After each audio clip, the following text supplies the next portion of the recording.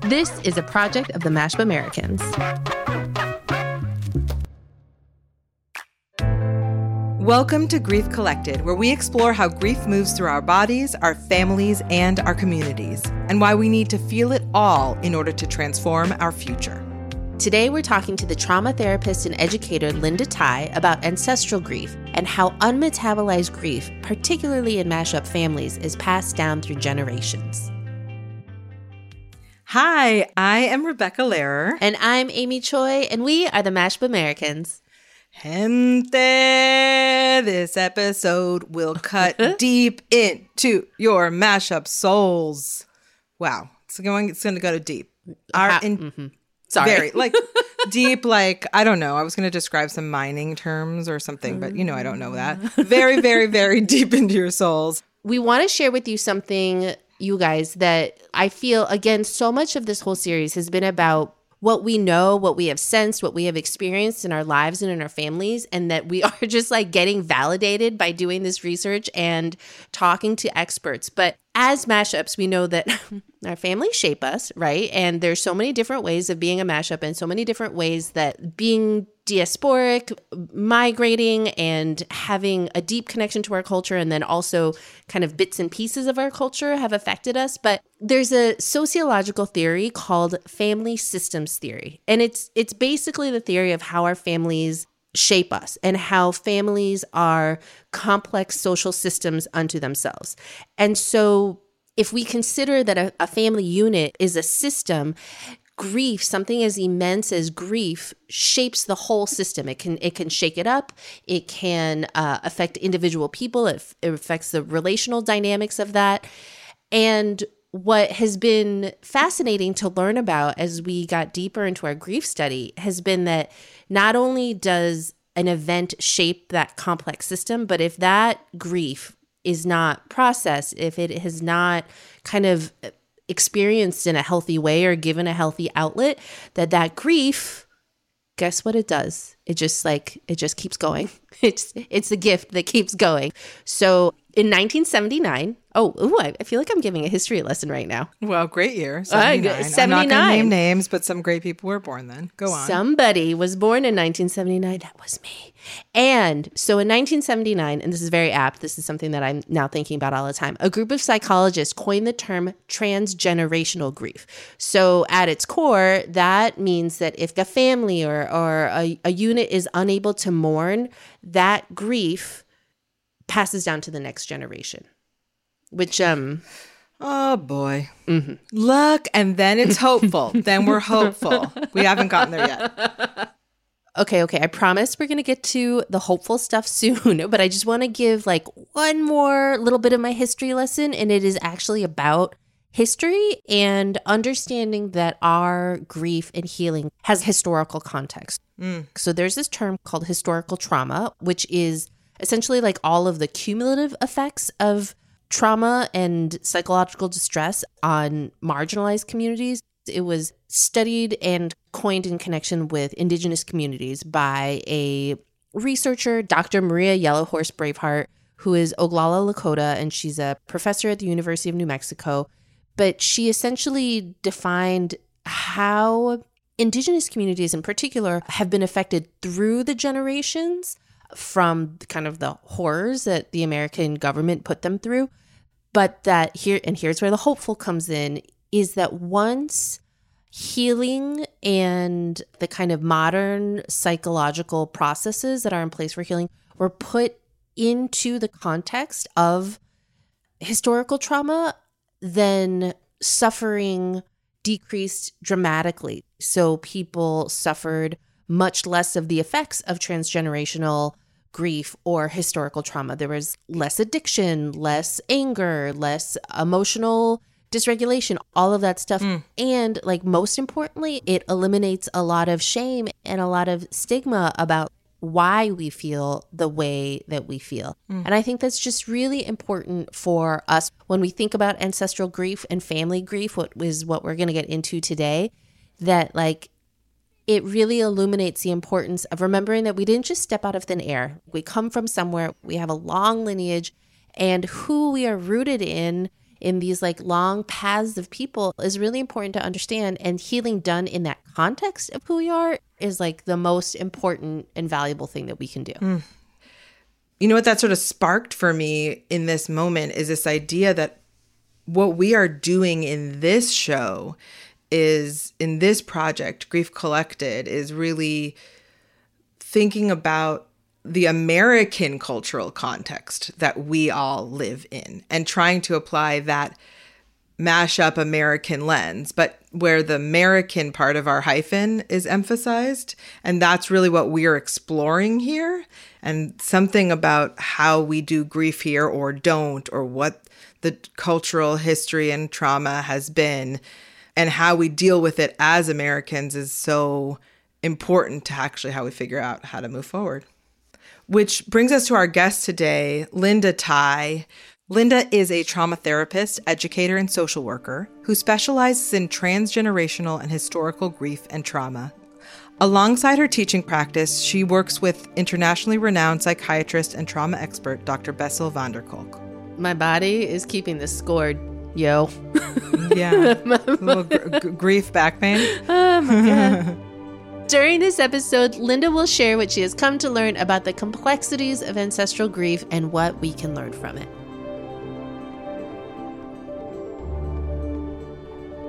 Linda, thank you for being here. As we start today, could you introduce yourself, to our listeners, please? Sure.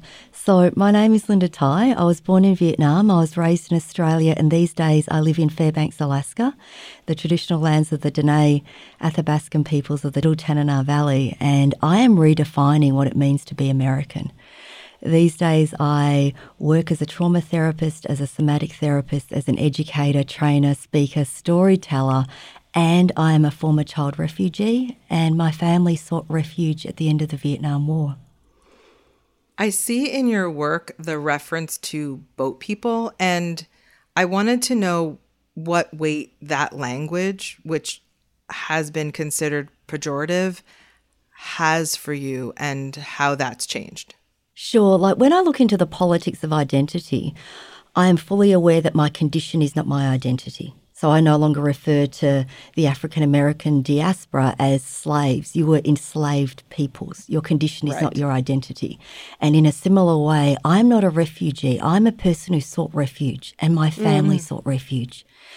And as Vietnamese American author Viet Thanh Nguyen says, it is so much easier to deny my own history as someone who sought refuge, to deny the word refugee, because the word is so stigmatized by society that it's much easier to allow myself to become part of a nameless diaspora that somehow made it to foreign shores.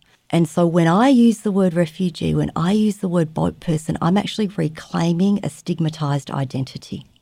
I love to hear. Any reclaiming is like, I'm here for all reclaiming. And also that's a very helpful framing for us. And I love that idea of, I can imagine the connection between reclaiming that identity and redefining what it means to be American, how deeply connected those two things are. Yes. And I wonder if you could tell us a little bit of your personal story, because I think it's so integral to what we are really trying to get at in this conversation, which is about family grief and intergenerational grief and how grief can be passed through generations.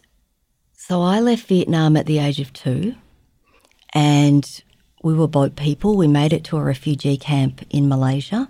We lived there for 6 months. My little sister was born there. And then we were sponsored out to Australia under a pilot rural resettlement scheme. I was raised in a very white part of Australia, and then my family sought more Vietnamese communities. So we engaged in secondary migration, made it to a big city.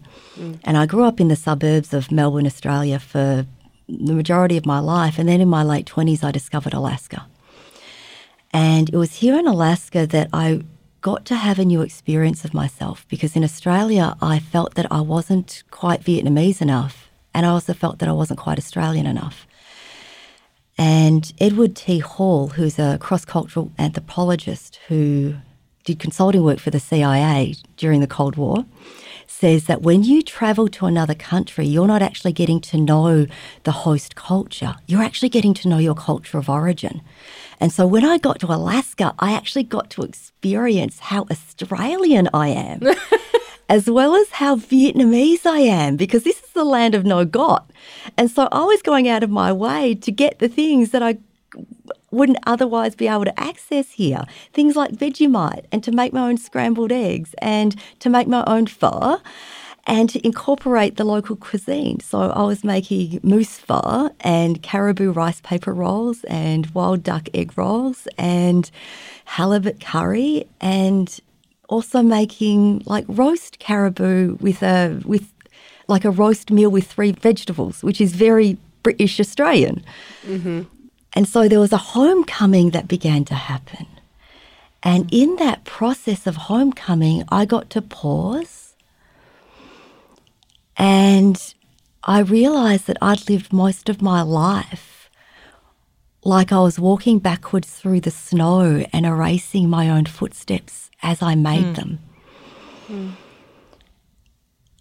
Invisibilising myself before anyone else could invisibilise me or marginalise me. And there was something very healing about being able to hunt and fish and grow my own food. And in the process of life here, I came to realise that I was a big ball of addictions and compulsive behaviours. And in the process of my addiction recovery, I thought I was done. And then I realised that there was so much trauma underneath the addiction that I was not aware of. And then after I did my trauma work, I realised that there was so much grief underneath that I wasn't aware of. And so much of my own work that I put out into the world has been the process of my own process. Because trauma isn't just what happened that shouldn't have happened. It's also what didn't happen that should have happened. And grief is typically framed as I had something and now it's gone. And yet for those of us who were raised in alcoholic, traumatizing homes, homes where there's been a dislocation or disruption of any kind, grief is also ambiguous. It's what I didn't get that I should have gotten. And the not getting of that has left a pervasive emptiness on my own inner landscape. And because I don't get what I didn't get, I don't get it. And we also live in a grief-denying, grief-phobic society. And for many of us, we were raised in homes where our parents were stuck in survival. And when you're living hand to mouth each day, you can't grieve. There's no bandwidth to grieve. And so parents with unmetabolized losses, traumas, grief, they're not able to be present for their children in ways that are developmentally appropriate. And so then as a child, you don't learn that it's okay to grieve. You keep moving forward because that's what we do. I have so many questions. Oh my God, Linda. Okay. Rebecca, can I go first? Do it. So, okay, first of all, you're speaking our language. Second of all, what I want to do is take one step back and first, like, you've almost so clearly laid out the landscape of this conversation and all the topics we want to touch on. But can we start with ancestral grief? So this grief that is passed down and that our ancestors couldn't feel because they were in survival mode. Could you talk about that? Is there a definition or a working definition of what is ancestral grief? I don't believe there's a working definition of ancestral grief. I believe in reclaiming what it is that's knocking beneath the surface at my soul's door. And what knocks at the soul's door for many of us is the grief that our ancestors weren't able to experience and move through as a result of their circumstances. So an example from my own lived experience is that when my family left Vietnam in the middle of the night, my family members who were left in Vietnam, they weren't able to name that we had disappeared. They weren't able to name that we had gone. They weren't able to mourn our losses because that would have made them a target for the communists, because Dad was wanted by the communists. That was why he left. And so there was no possibility there for my grandparents to be able to move through the disappearance of their firstborn child and his wife, and I'm the firstborn child of a firstborn child. And so somewhere in my own grief journey, I realised this isn't my grief that I'm moving through. This is the grief of my ancestors moving through. There's also the grief that my parents weren't able to move through because they are living in survival. And after I moved through my own grief process, I realised my parents raised us without their ancestors and their elders to guide them. But that hadn't occurred to me before I had done my own grief work, right? Resentment is an expression of unmetabolized grief. And so I was in my resentments and I was not able to recognise the losses that my parents had experienced. You know, there is a price to freedom. And to see your own children moving away from everything you've known and loved and held dear to yourself culturally is one of the prices of freedom. And my parents weren't able to grieve that. They didn't have an outlet for it, which then resulted in lateral violence, high expectations, tiger mum parenting. This sounds familiar. Part of that seems to me, one of the things you're talking about is there's a compounding layers of grief too, right? So there's actual like death loss, I'm sure, as well as cultural loss. It's sort of what Pauline Boss calls ambiguous loss, this sort of understanding of the loss of culture, that price of freedom. And I wonder if even the generation that pays the highest cost, or if one even can make it hierarchical, like your parents' generation, if they could even know that they've experienced that. Like that's not, in my family, it's not something they know that they've experienced. It's something that we generations later are uncovering, to your point. Yes. Yes, at the parent generation level, it can come across as judgment, resentment, holding on to your children and your culture more tightly, not wanting them to leave you, having higher expectations of your children to maintain a cultural connection, as well as a sense of futility and helplessness and hopelessness.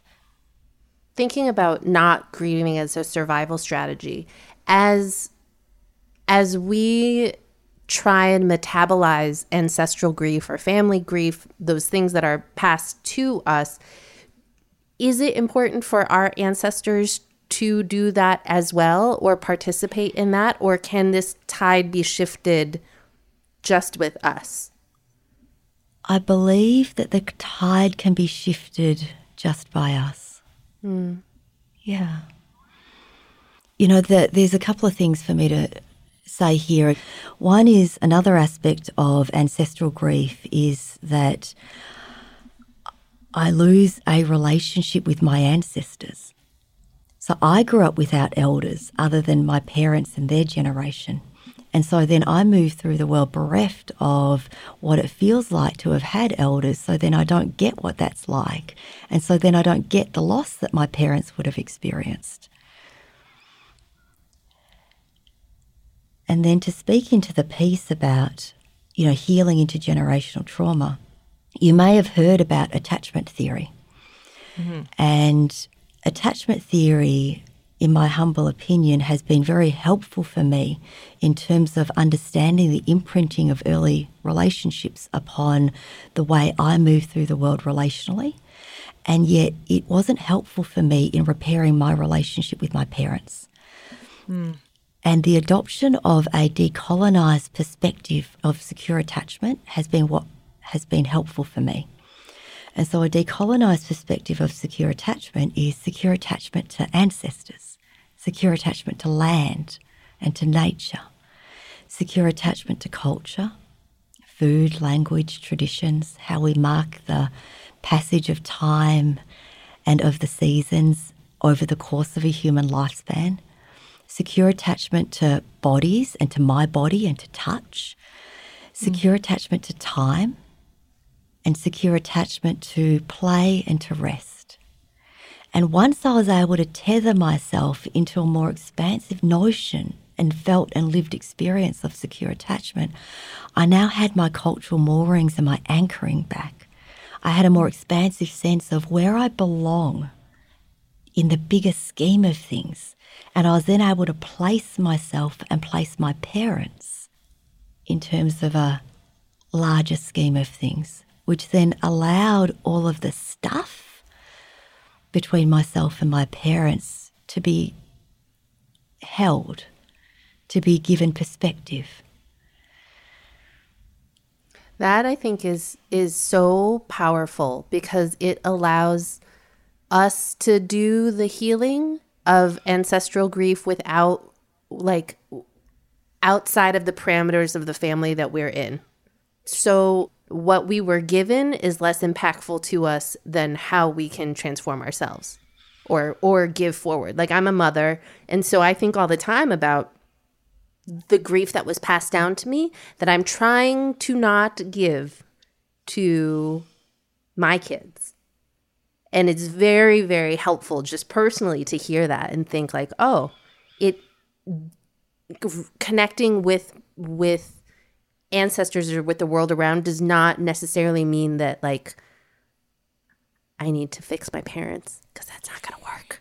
That's never going to happen. So if I could speak into that, Amy, you know, there's this part of us that wants to help our parents.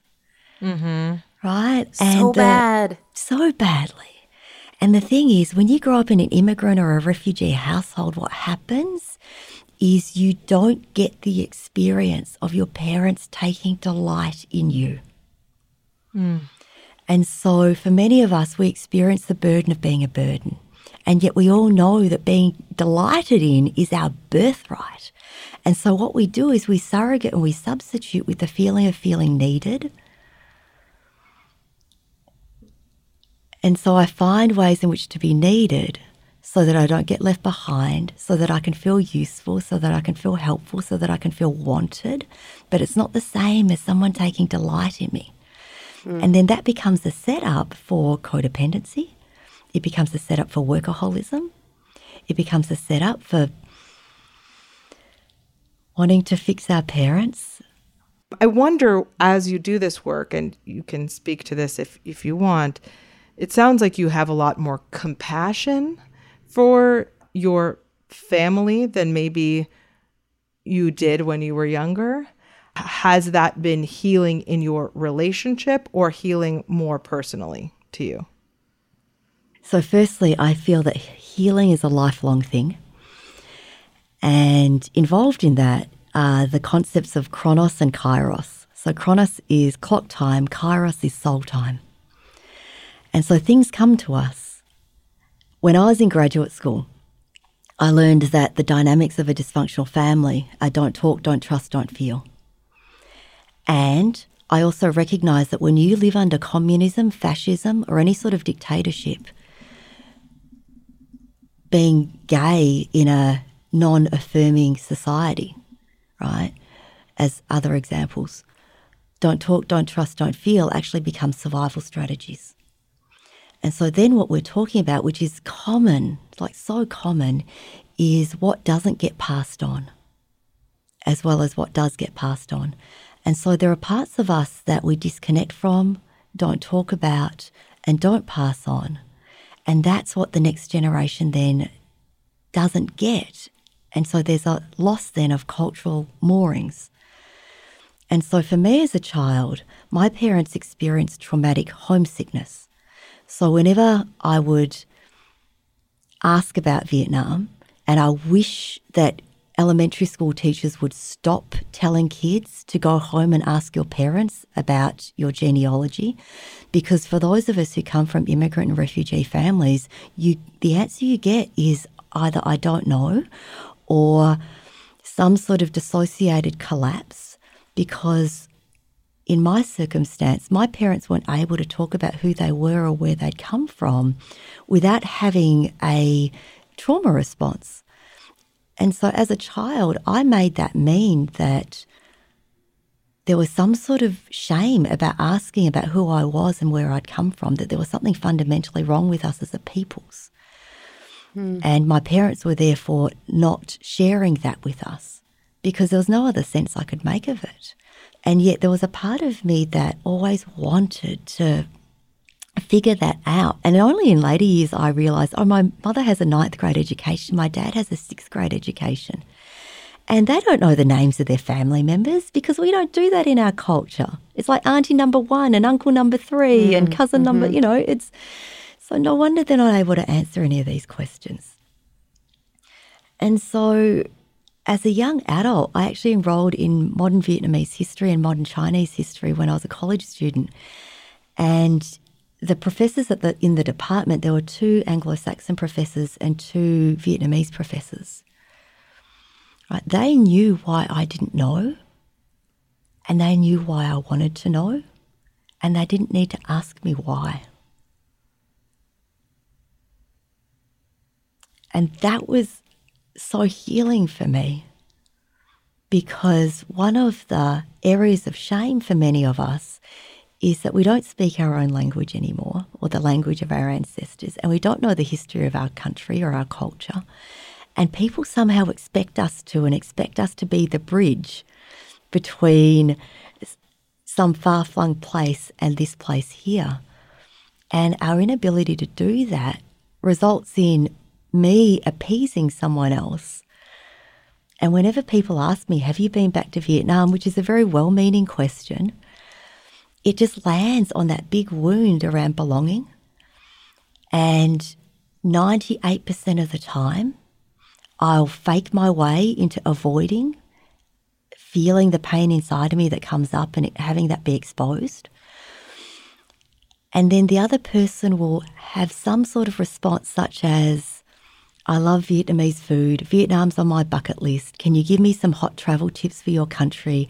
I've been to Vietnam and I loved it there, which is akin to saying I've been to Puerto Vallarta and I love Mexico and Mexicans and Mexican food, right? There's just so much that just, that then just keeps me more shut down and disconnected. And finding these places where people get why I don't know and don't need to ask why, and yet offer me a space where I can begin to learn and reclaim, has been so incredibly healing for me.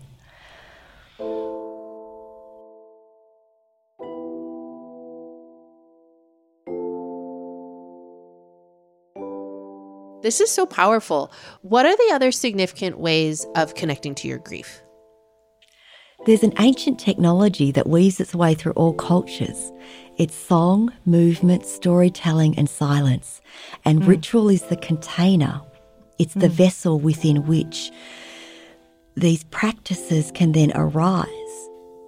Anxiety needs structure. Grief needs a container. And that container is community and rituals. And there's a comfort in having these rituals that we can turn to and that are always there for us, that we may perhaps know deep in our bones, even if we've become dislocated from them. Our ancestors, our collective ancestors, we survived because we made it through these dislocations and displacements together. And so for generation 1.5, 2.0, further generations, life gets easier when you find your people. And we forget that that's how our ancestors survived. And that's what's being asked of us, is to redefine what it means to be American and to continue to find and forge meaningful relationships and meaningful purpose together.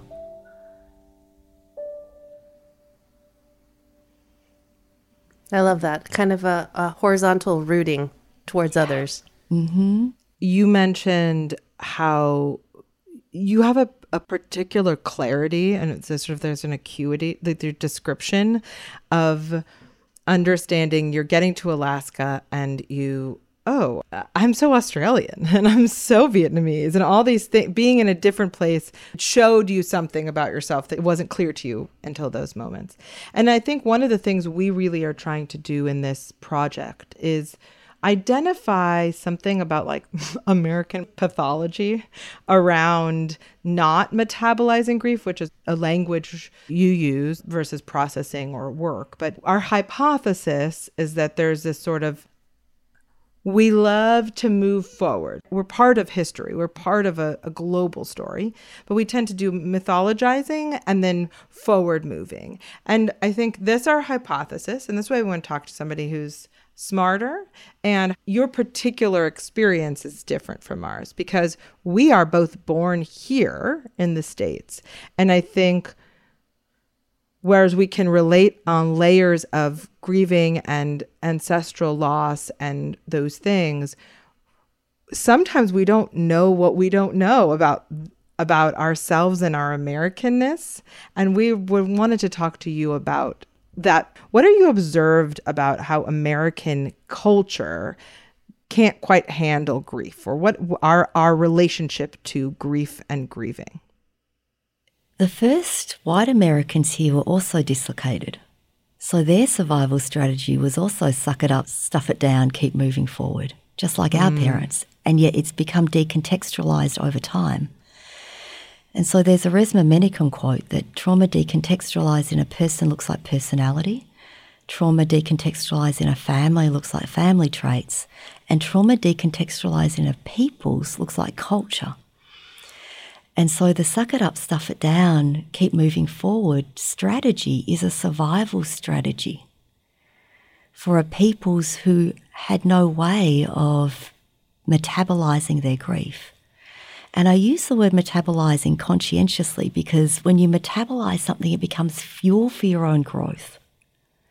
Like processing, digesting has connotations of something moving through, and yet metabolism is a catalytic process that creates fuel. And when we can reclaim the horrors, the hardships, the truth of what our ancestors did and lived through in order to survive, there's a humbling and a gratitude and a generosity and a generativity that then emerges.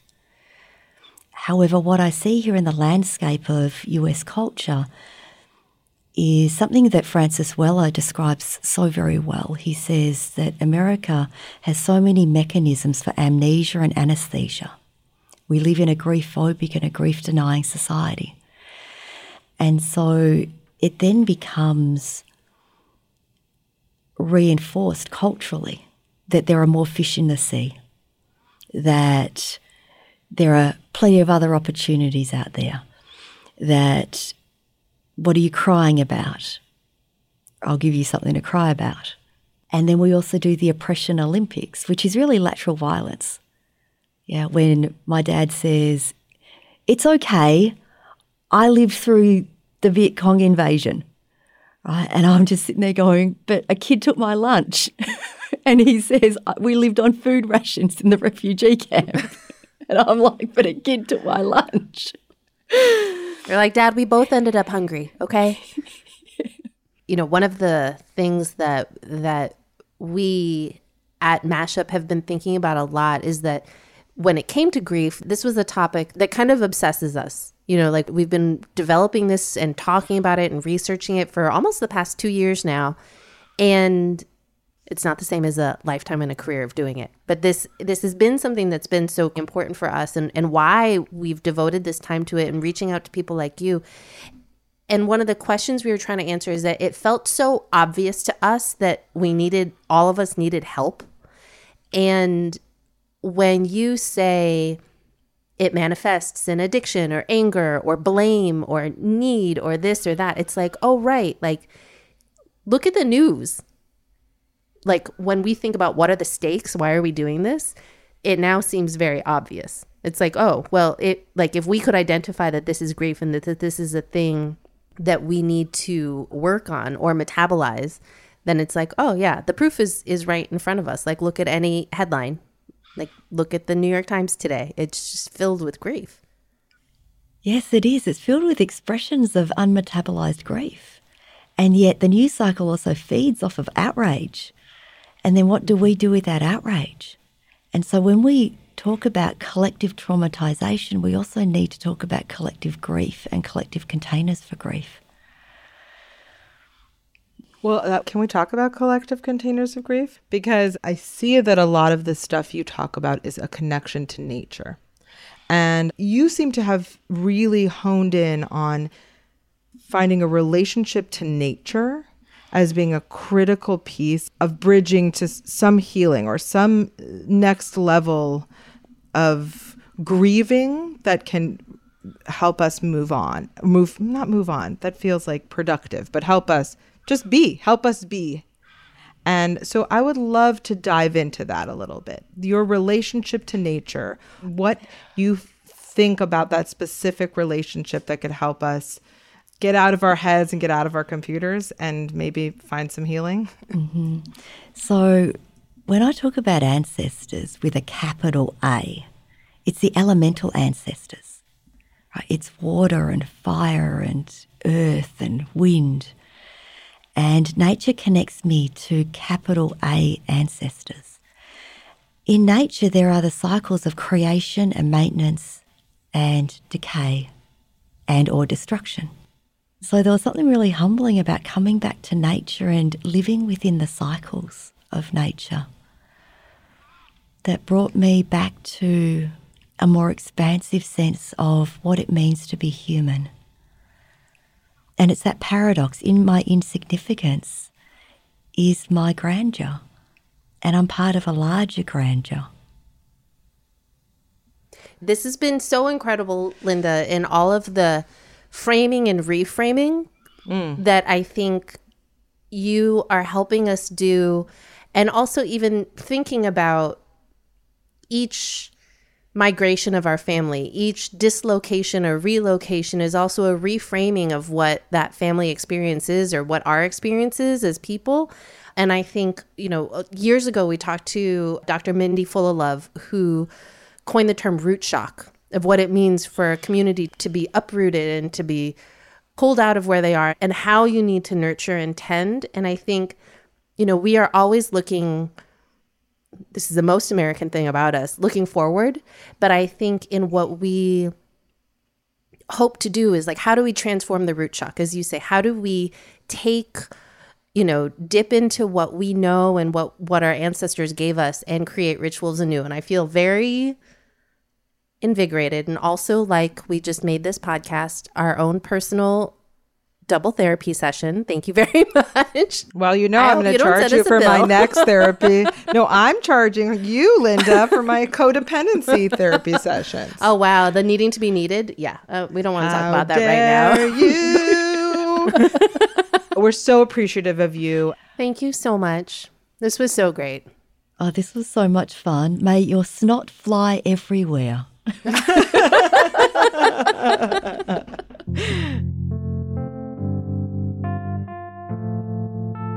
Well, speaking of snot flying everywhere, we cried, we laughed.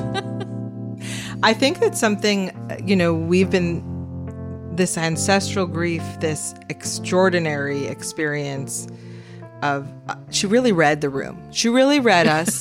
That's all. She understood the assignment, as the kids say. She understood who we are.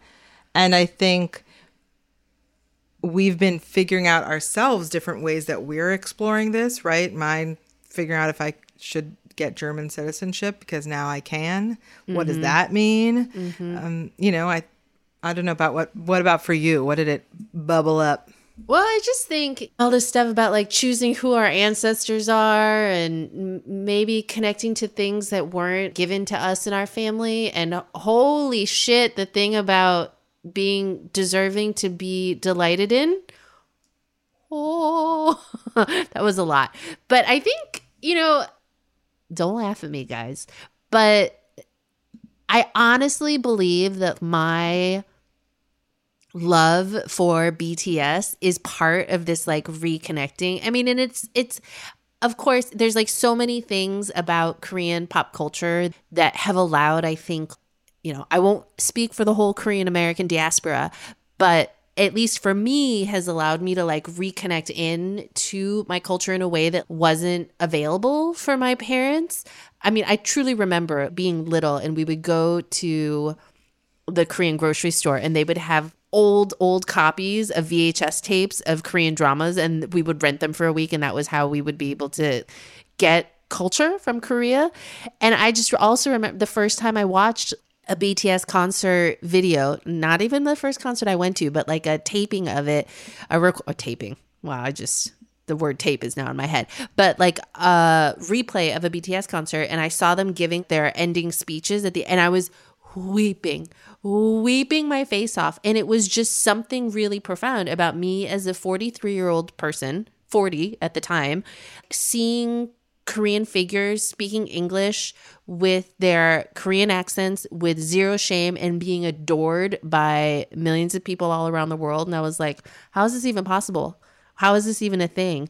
That it felt like I was taking a leap into culture, or like it was something that was so, it healed something that I truly did not think was still broken in me.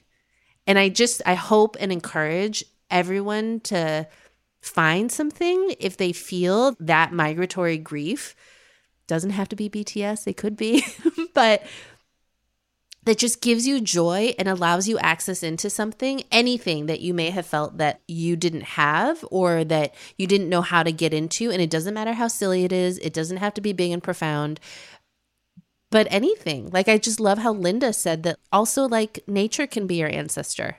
Whatever it is that you find strength and spirit in that heals you, fucking go for it. That's my wise words. Fucking go for it.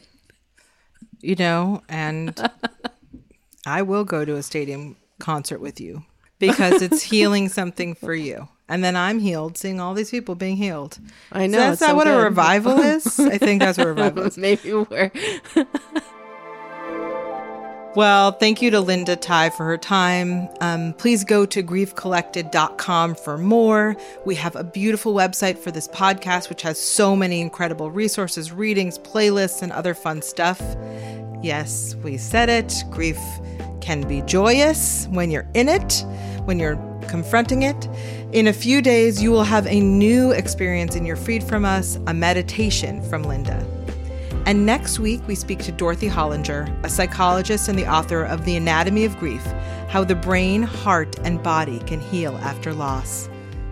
Don't be surprised when it erupts, and sometimes it's like, wait, that was 2 years ago. Why am I crying like this? Ooh, get ready. See you next week. Bye. Grief Collected is a production of the Mashup Americans, executive produced by Amy S. Choi and Rebecca Lehrer. Senior editor and producer is Sarah Pellegrini. Development producer is Dupe Oyebolu. Production manager Shelby Sandlin. Original music composed by the Brothers Tang. Sound design support by Pedro Rafael Rosado. Website design by Voxy. Grief Collected is supported in part by a grant from the Pop Culture Collaborative. Please make sure to follow and share this show with your friends. Ciao!